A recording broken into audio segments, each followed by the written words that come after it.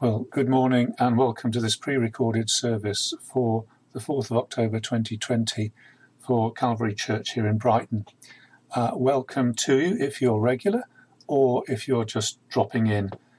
For those dropping in, let me just say the usual introduction. We're a church based in the UK in the seaside town of Brighton on the south coast, directly south of London. My name's Philip Wells. I'm an elder at the church here, and I'm leading and speaking this morning. If you're dropping in at the time of recording, let me just say that as a church we are somewhat in a state of shock and distress as a church for reasons that I won't go into in detail, but we come seeking God this morning for his wisdom and comfort, and in some ways we hardly know what to think and hardly know what to pray. And as the service proceeds, I'm sure some of that will be reflected, and we don't want to be unreal about that at this time. So let's begin with a short prayer.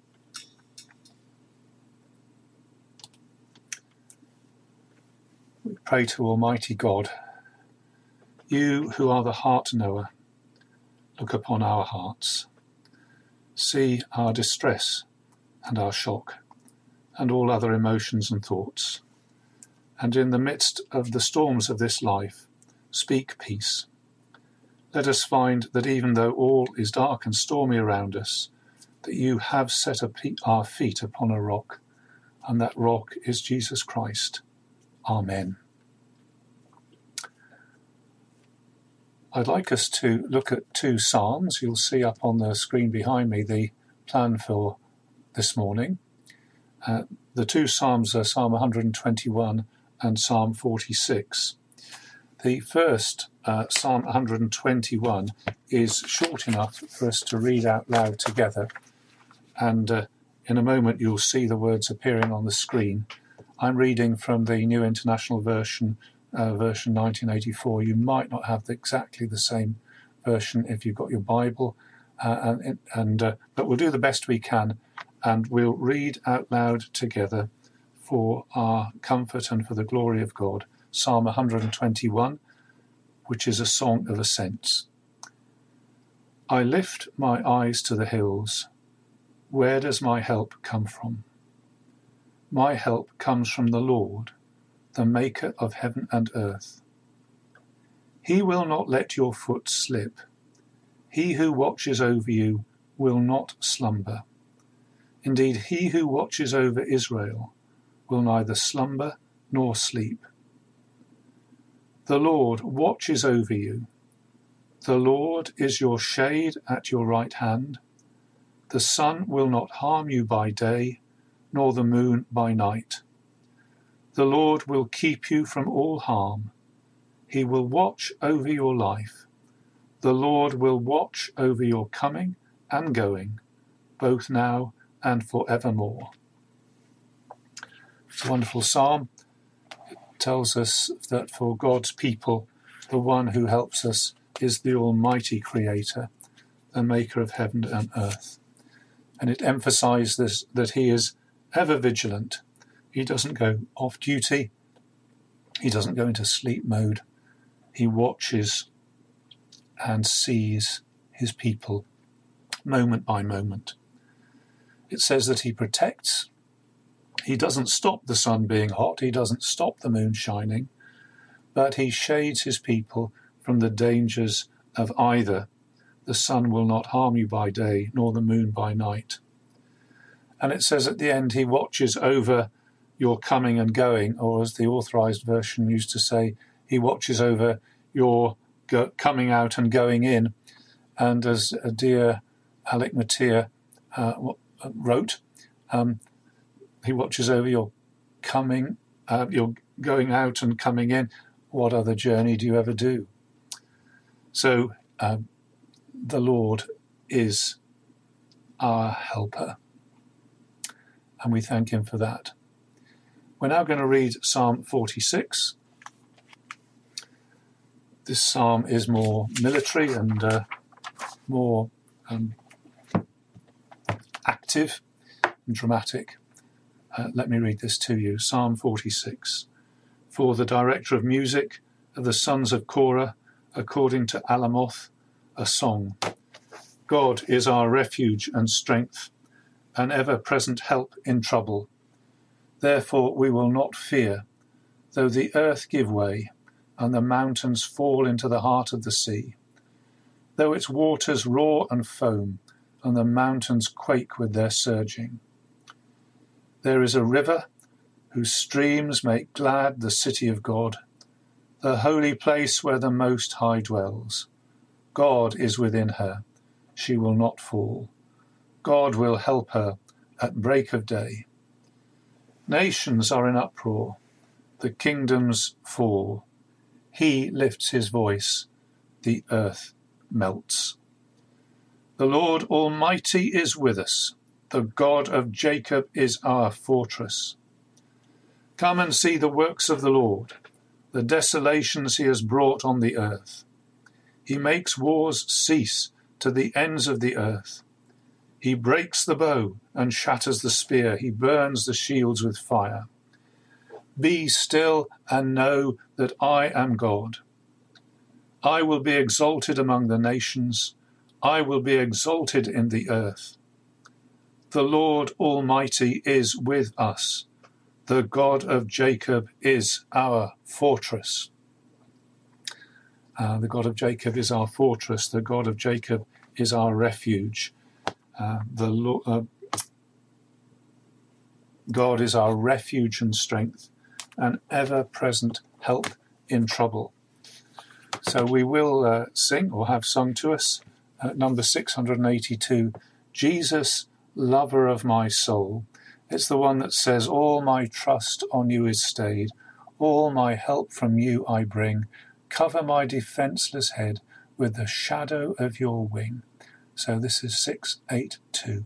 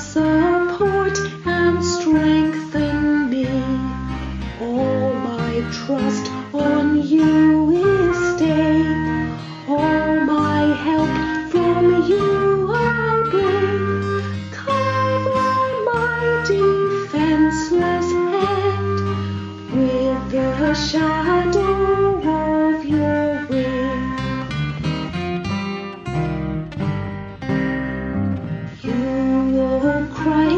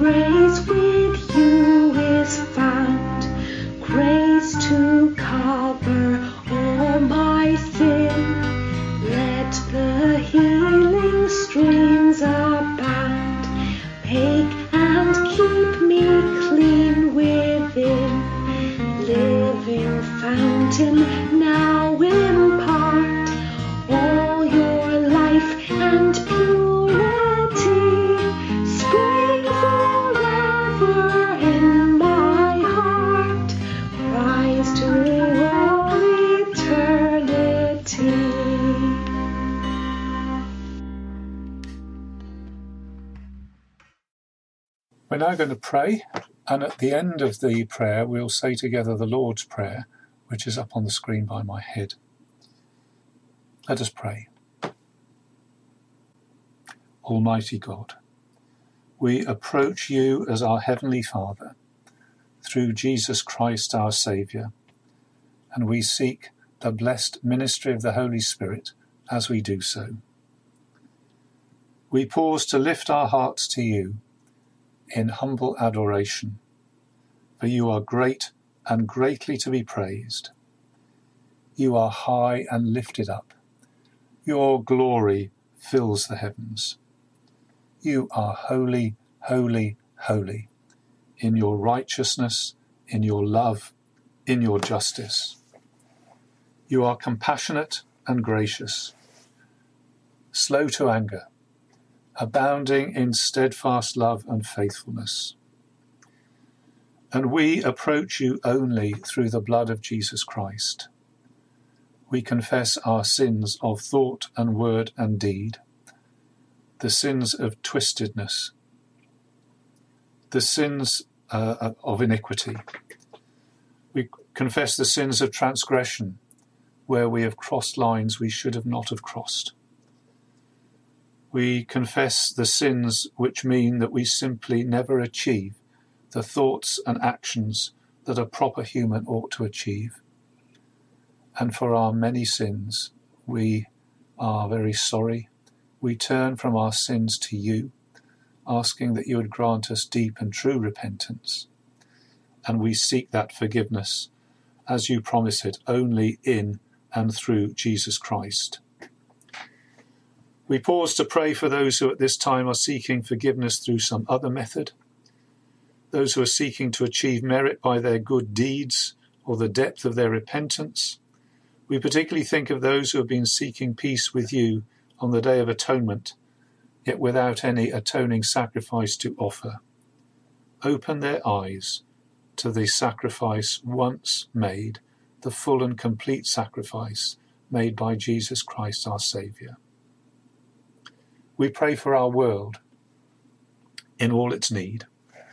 We pray for the leaders and governors, that they will turn from self and human confidence to put their trust in you, the only God. We pray that they would do it not just as a sham to win votes, but from a true, penitent, humble heart.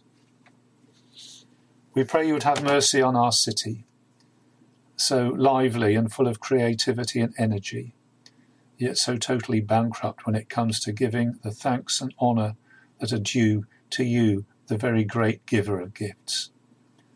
Please have mercy on this city, where so many do not know their right hand from their left, spiritually speaking. And finally, we pray for ourselves and our church. We are distressed and shaken by your providences towards us, and we commit every dear one in the church to yourself. We pray for those who are ill, together with their families. May they know nothing but the peace that passes all understanding. We pray for those who are suffering. May they know comfort from the God of all comfort. We pray for those who have deeply lost their way. Good Shepherd, go and bring them to themselves and bring them back to you. And we pray in Jesus' name. Amen.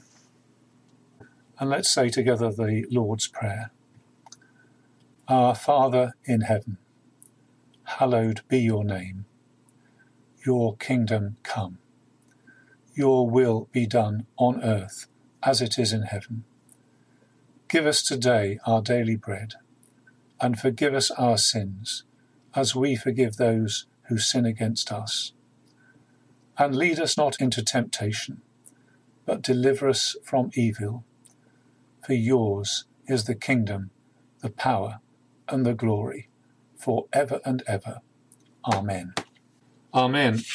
Our faith in this life and in the life to come is in Jesus Christ, who died for our sins and rose again for our salvation and our future resurrection.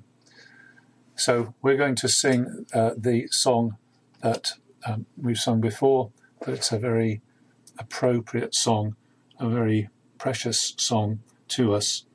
How sweet the name of Jesus sounds in a believer's ear.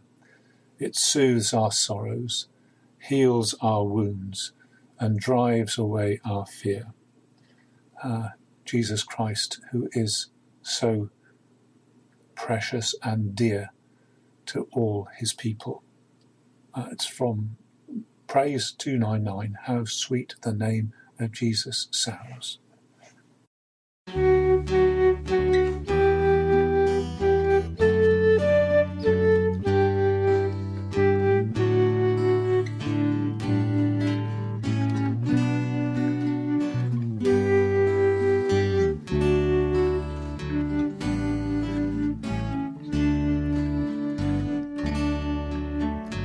How sweet the name of Jesus sounds in a believer's ear.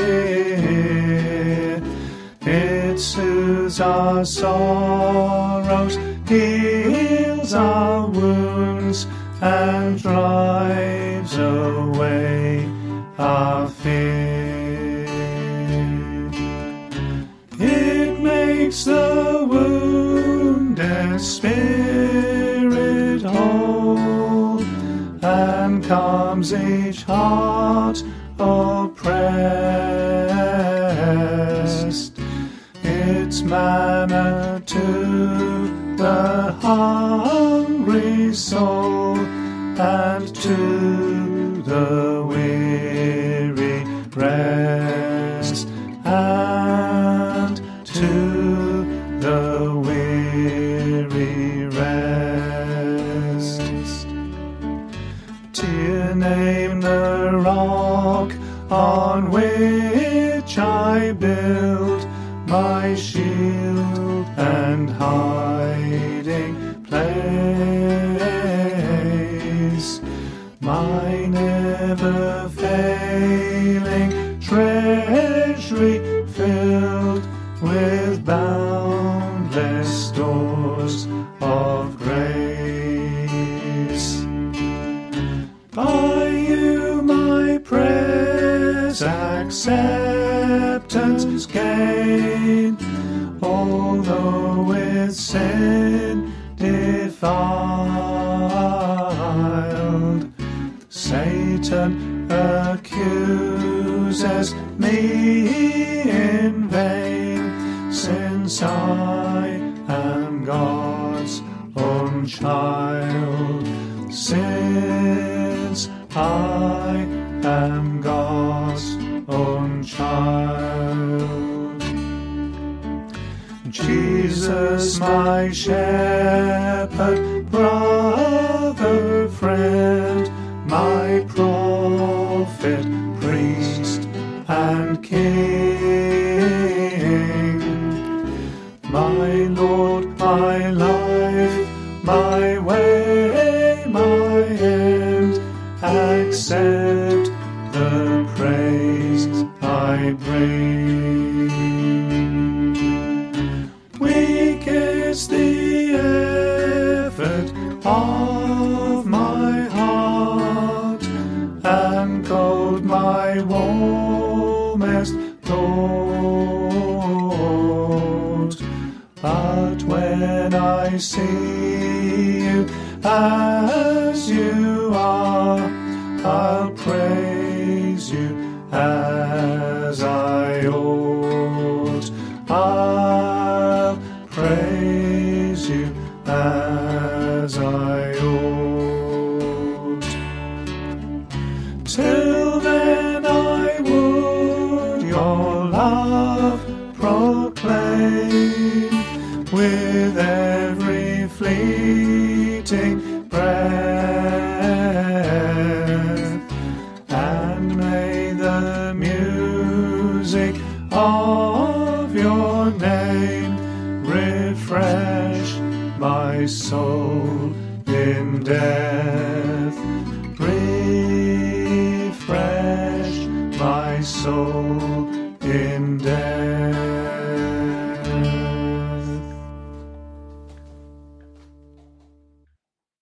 We've been going through the letter to the Hebrews, And as I was planning this earlier in the week, I thought we ought to strike out into the passage that Brenda's going to read to us.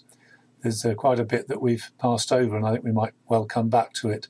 But in order to keep the momentum, let's go on to this passage in which, well, the letter of the Hebrews tells us to look to Jesus, but it also warns very firmly against the opposite of neglecting this great salvation. And this passage is one of those warning passages. It warns against the failure to look to Jesus, that is, to forget him, to wander off the path, to divert, and, as it says, to become lazy and sluggish. So thank you, Brenda, for reading this to us. During the days of Jesus' life on earth, he offered up prayers and petitions with fervent cries and tears to the one who could save him from death. And he was heard because of his reverent submission. Son though he was, he learned obedience from what he suffered, and, once made perfect, he became the source of eternal salvation for all who obey him, and was designated by God to be high priest in the order of Melchizedek. We have much to say about this, but it is hard to make it clear to you because you no longer try to understand. In fact, though by this time you ought to be teachers, you need someone to teach you the elementary truths of God's word all over again. You need milk, not solid food. Anyone who lives on milk, being still an infant, is not acquainted with the teaching about righteousness.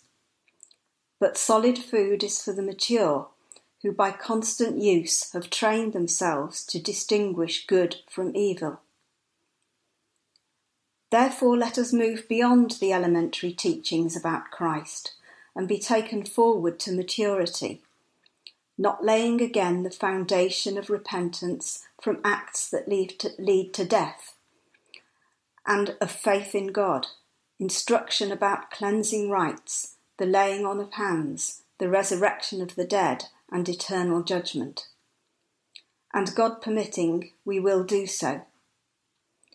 It is impossible for those who have once been enlightened, who have tasted the heavenly gift, who have shared in the Holy Spirit, who have tasted the goodness of the Word of God and the powers of the coming age, and who have fallen away, to be brought back to repentance. To their loss, they are crucifying the Son of God all over again and subjecting him to public disgrace. Land that drinks in the rain often falling on it, and that produces a crop useful to those for whom it is farmed, receives the blessing of God. But land that produces thorns and thistles is worthless and is in danger of being cursed. In the end, it will be burned. Even though we speak like this, dear friends, we are convinced of better things in your case, the things that have to do with salvation. God is not unjust. He will not forget your work and the love you have shown him as you have helped his people and continue to help them. We want each of you to show this same diligence to the very end, so that what you hope for may be fully realised. We do not want you to become lazy, but to imitate those who through faith and patience inherit what has been promised. And before we come to think about the passage, let's return to that great theme of God's faithfulness as we sing number 258. Great is your faithfulness, O God my Father. There is no shadow of turning with thee. Thou failest not, thy compassions they fail not. As thou hast been, thou forever will be. Great is thy faithfulness. Let's immerse ourselves in the greatness of the faithfulness of the living God.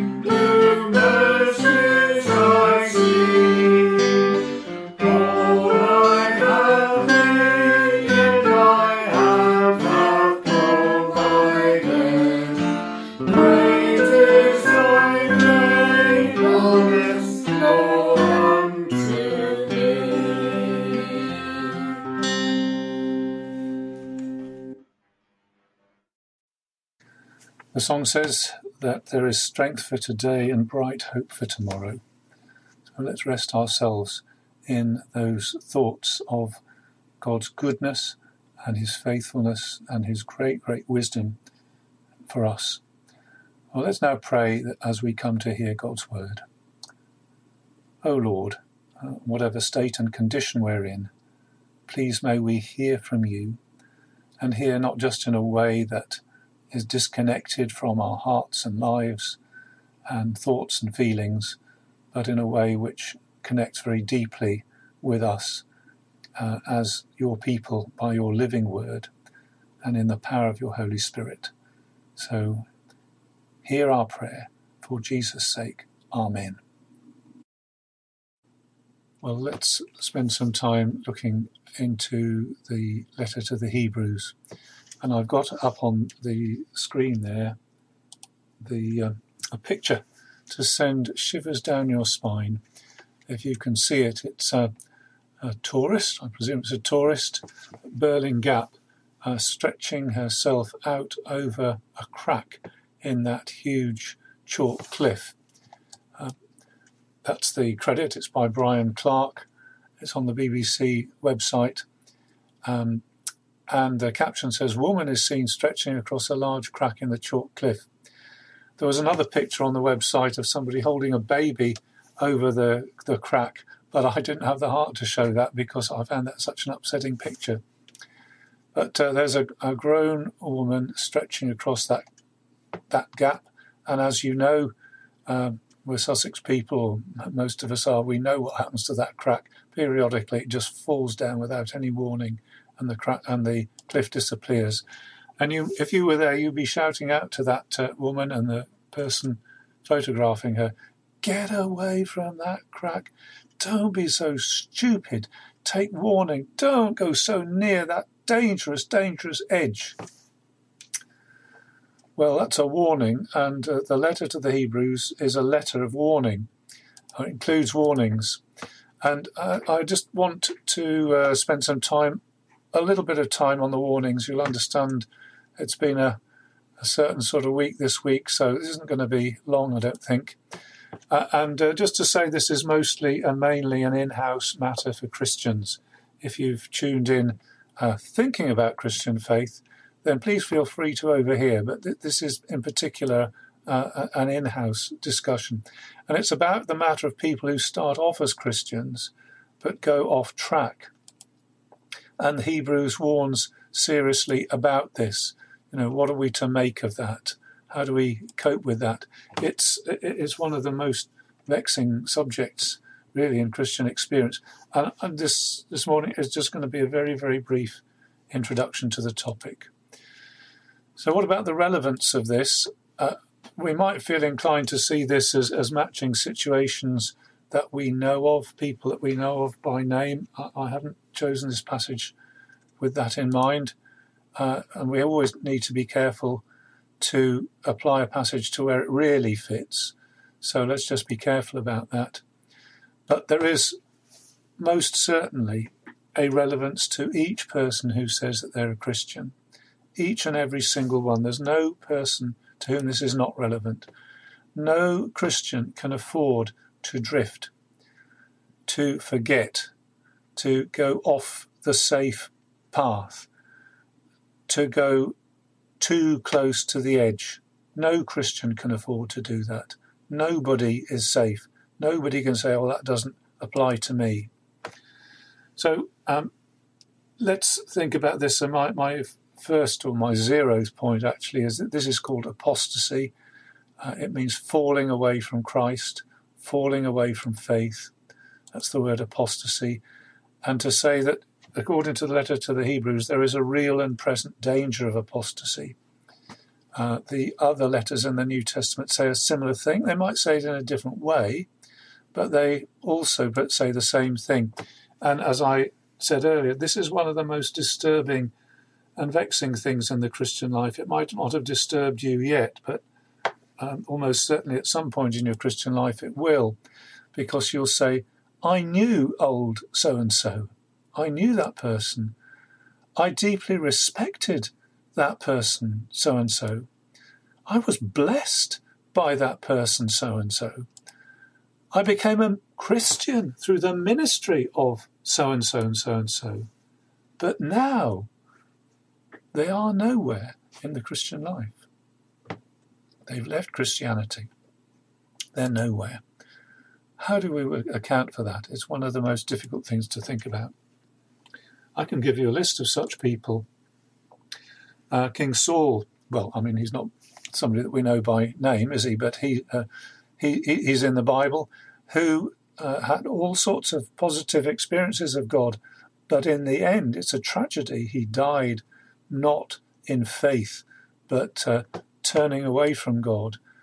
King David, he felt, there's a happy end to the story, that he returned. But at some point in the story, you'd think, what on earth? He wrote part of the Bible, look at him.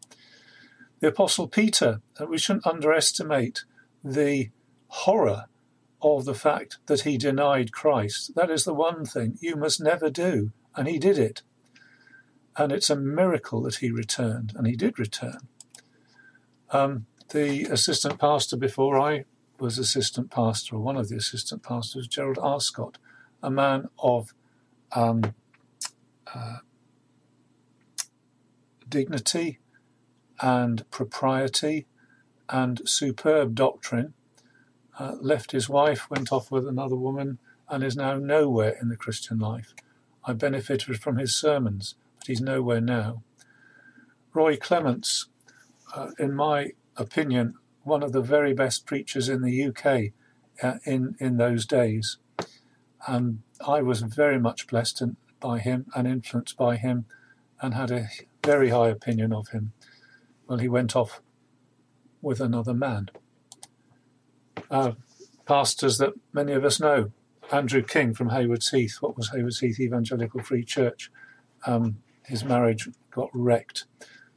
Thankfully, he's now returned to faith, no longer in ministry. David Sprouse, a good and dear friend of mine, a good pastor who fell and happily has now returned to faith. You could give a list of former church members here.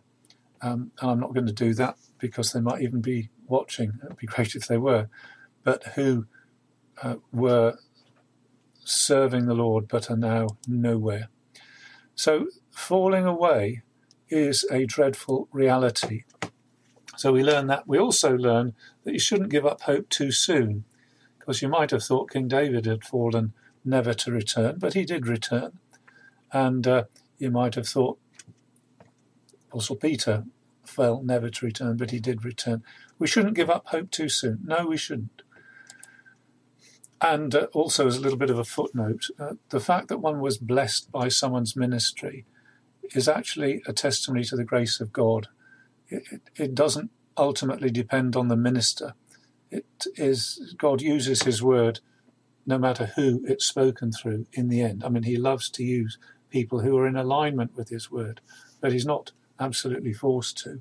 And you can't work backwards and say, if I was blessed, then that person can never fall. So, apostasy and warning texts. Now, we've seen some warning texts, and I'll just recap over those, the ones we've seen so far. In chapter 1, we must pay more careful attention, therefore, to what we have heard, so that we do not drift away. So there's a warning of drifting away.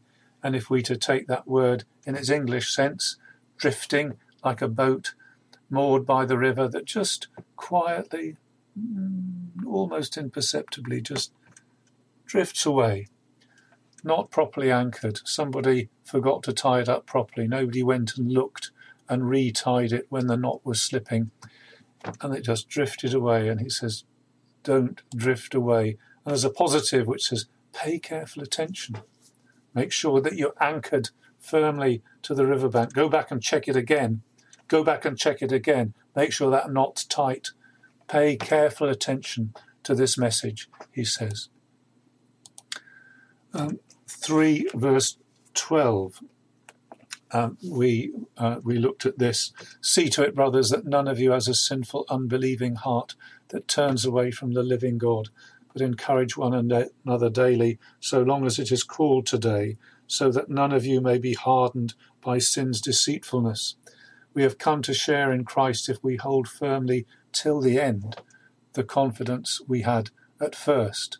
So lots of things in that, but I'm just reminding us of it. There's a warning here of a sinful, unbelieving heart that turns away from the living God. Something goes on right deep down in the heart area, refusing to believe, not trusting, and being the driver of a turning away. What goes on in the heart, he says, be careful of that. Watch your heart. Good idea to go and check, isn't it? Not every single moment, but be checking what's going on in my heart. What inclinations and steering is my heart providing for me at the moment? And that text, 3:12, has a very lovely positive. It says, encourage one another daily. That's a great thing to do. And just to say, I hope you are able to encourage somebody every day. And I hope you get encouraged by somebody every day. I hope you put yourself in the position of that. It's so easy in this lockdown type situation to be so isolated that you're not actually encouraging anybody and you're out of reach of encouragement. That's not a good place to be.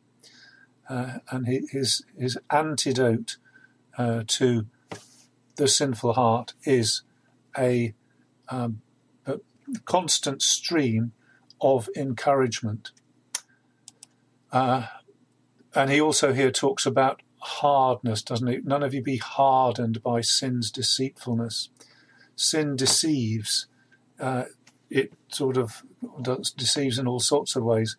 Perhaps it puts on a front. Perhaps it says everything's fine.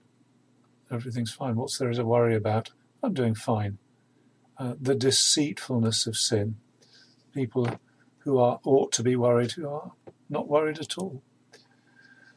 So those are the texts so far, and I'm just going to spend a few minutes picking out just a few little things from this huge text that we've got in front of us. We brothers and sisters, be good to come back to this in due course. There's so many things in Hebrews to come back to because there's so much in there. But here's my first point. Going off the path, there really is a cliff edge.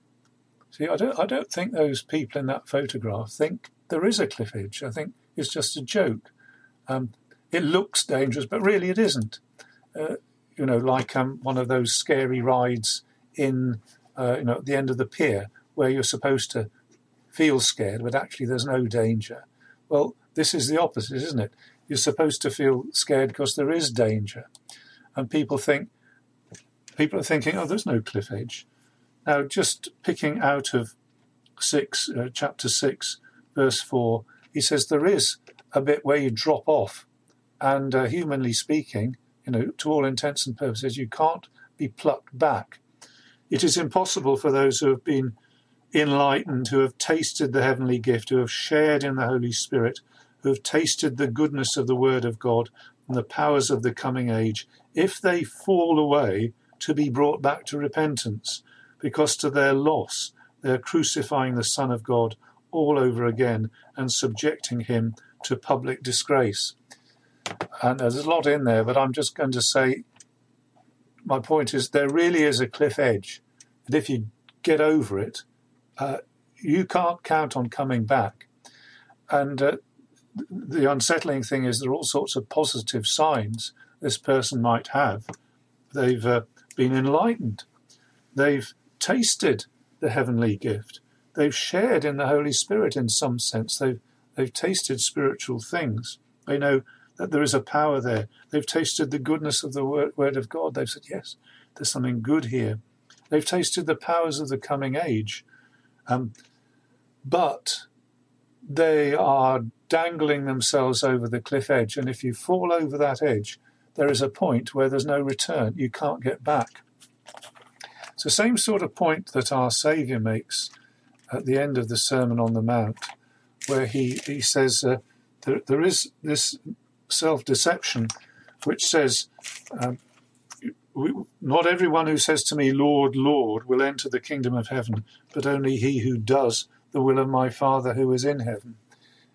He says, it's all very well saying, oh yeah, I'm a Christian, I belong to that church, I go to that church, I know those songs, I've enjoyed that fellowship. But the question is, are you doing what Jesus wants you to do? Are you doing the will of the Father in heaven? When Jesus says, who does the will of the Father in heaven, he doesn't mean perfectly. It's not talking about sinless perfection. But there is such a thing as a pattern of life which characteristically seeks to do the will of God. And there is a pattern of life which characteristically does not actually seek to do the will of God. And Jesus says it's only those whose pattern of life is doing what God says, not perfectly, but that's the underlying principle of their life. Many will say to me on that day, Lord, Lord, did we not prophesy in your name, and in your name drive out demons, and perform many miracles? So lots of power there. Then I will tell them plainly, I never knew you. Away from me, you evildoers. So no personal relationship. I never knew you. And what you were actually doing was evil. So there's what it is at the end of Matthew. The thing that Jesus says about the man who builds his house on the rock is the one who hears these words of mine and does them and puts them into practice. So there's something there about the regularity, day by day, of doing what God wants. Trust and obey. Second point here, going off the path makes you spiritually stupid. The people in the picture have got spiritually stupid. And this is what the writer says about his readers. We have much to say about this, but it is hard to explain because you are slow to learn, or you are, there's a word there meaning sluggish to hear. In fact, though by this time you ought to be teachers, you need someone to teach you the elementary truths of God's word over again. You need milk, not solid food. Anyone who lives on milk, being still an infant, is not acquainted with the teaching about righteousness. But solid food is for the mature, who by constant use have trained themselves to distinguish good from evil. So again, I'm not going to go into the details of that. I'm just going to say that it makes you stupid. We can't teach you, he says. I want to teach you about this. There's a cliff edge there. What? What's a cliff edge? Don't be stupid.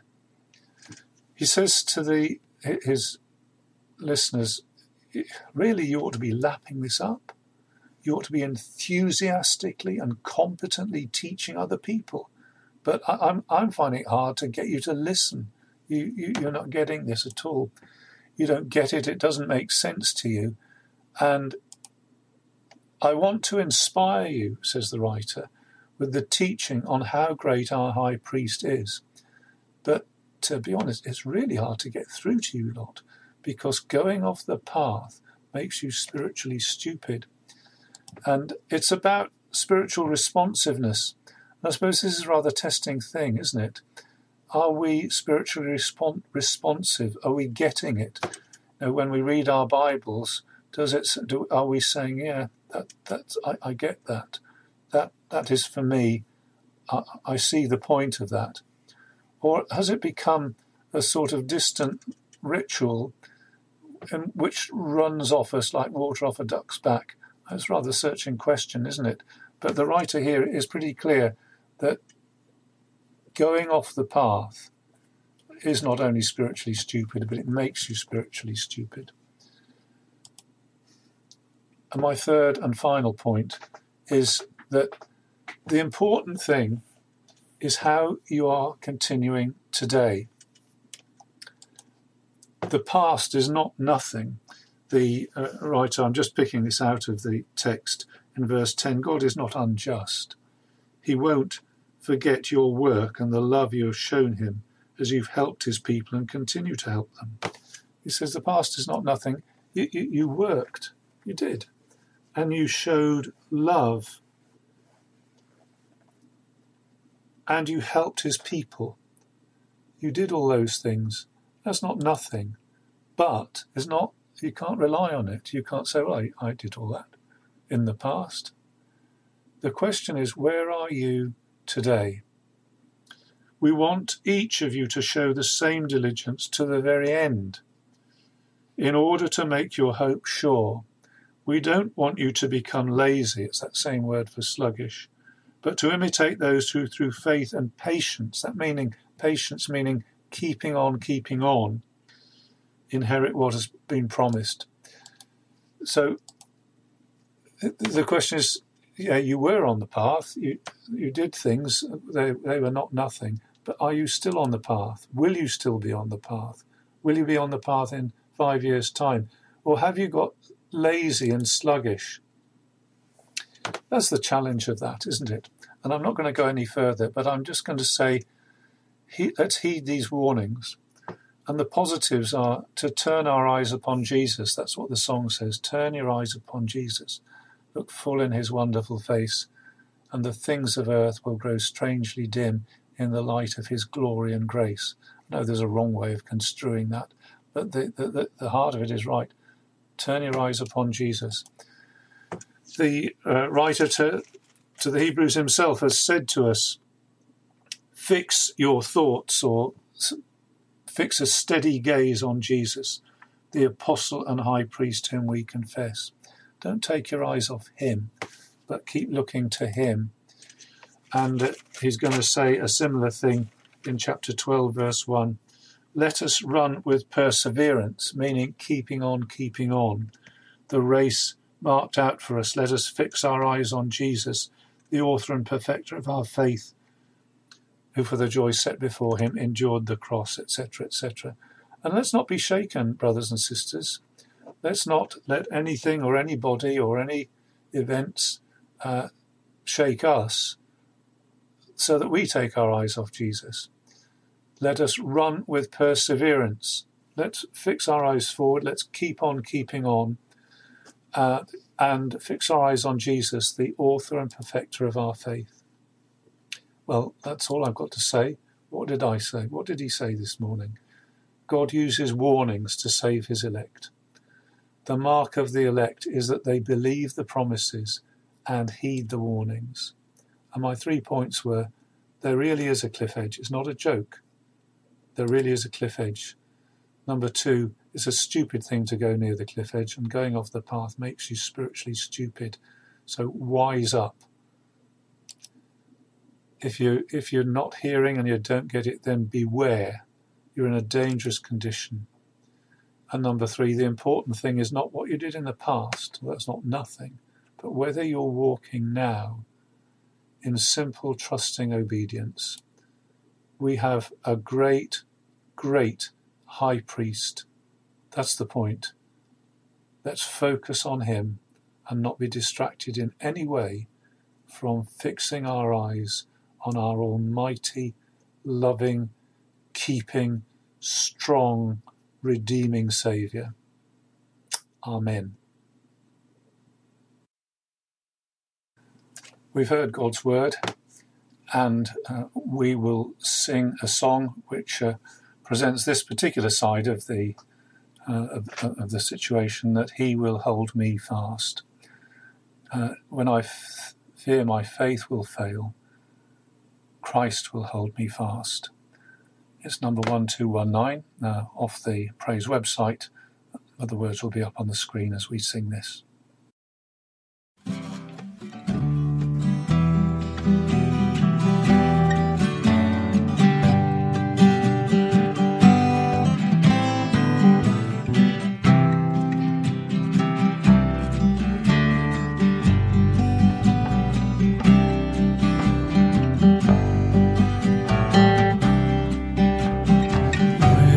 Fear my faith will fail, Christ will hold me fast. When the tempter would prevail, he will hold me fast.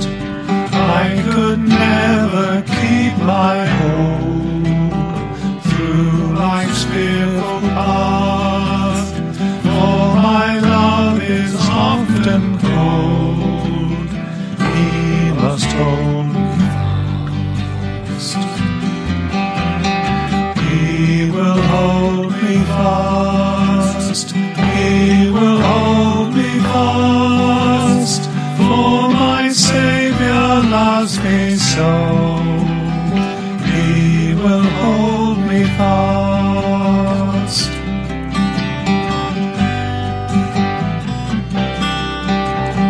Those he saves are his delight. Christ will hold me fast, precious in his holy sight. He will hold me fast. He'll not let my soul be lost.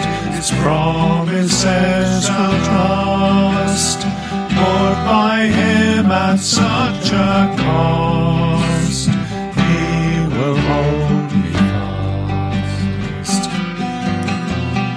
He will hold me fast.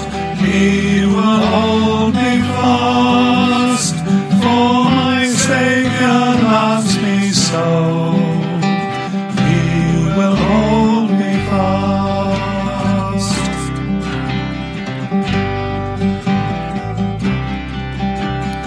For my life he bled and died. Christ will hold me fast. Justice has been satisfied. He will hold me fast. Raised by him to endless life, he will hold me fast, till our faith is turned to sight, when he comes at last. He will hold me fast. He will hold me fast, for my Saviour loves me so. He will hold me fast. He will hold me fast. He will hold me fast, for my Saviour loves me so. He will hold me fast.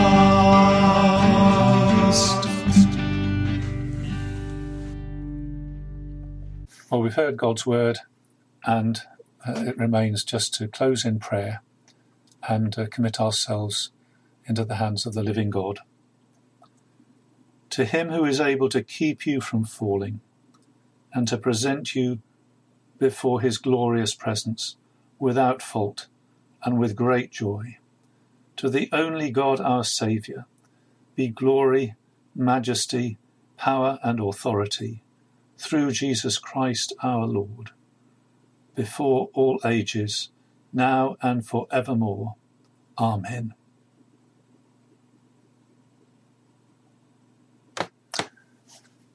So, amen, and it's goodbye from me for the time being. Goodbye.